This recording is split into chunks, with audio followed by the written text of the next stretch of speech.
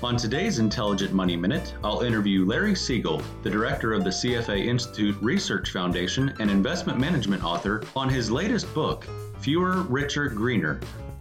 Welcome to Intelligent Money Minute, a mercifully short podcast that may save you time and money. Your host, Hans Blake, is a CFA charter holder and CPA who has spent his entire career helping people minimize financial stress to maximize their lives. After managing $350 million and working with high net worth individuals around the world, he founded Intelligent Investing.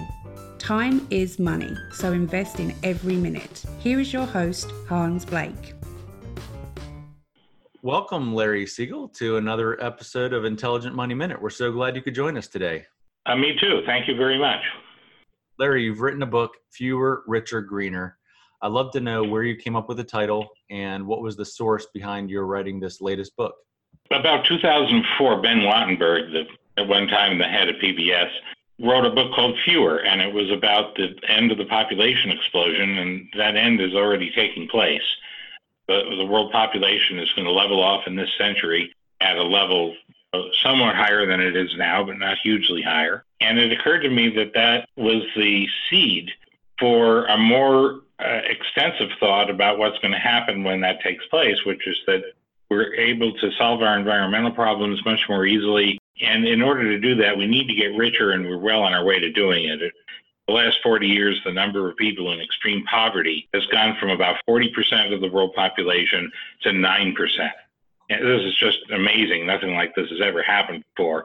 So there you get a theme, fewer, richer, greener, and then I started to fill in the outline. So fewer people, is that going to be a permanent issue with the declining population, or is it kind of a temporary thing?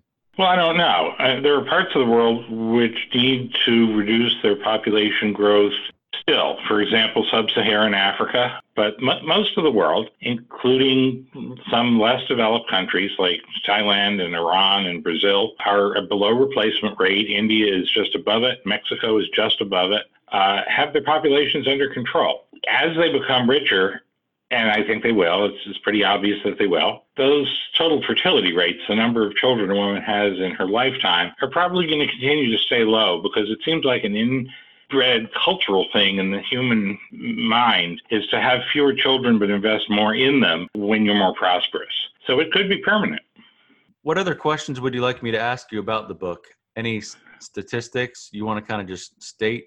Well, what I call the most remarkable economic fact of our time, it's on page 6 of the book, is that the average income of a person in the world is now about what the average income of a person in the United States was in the 1940s.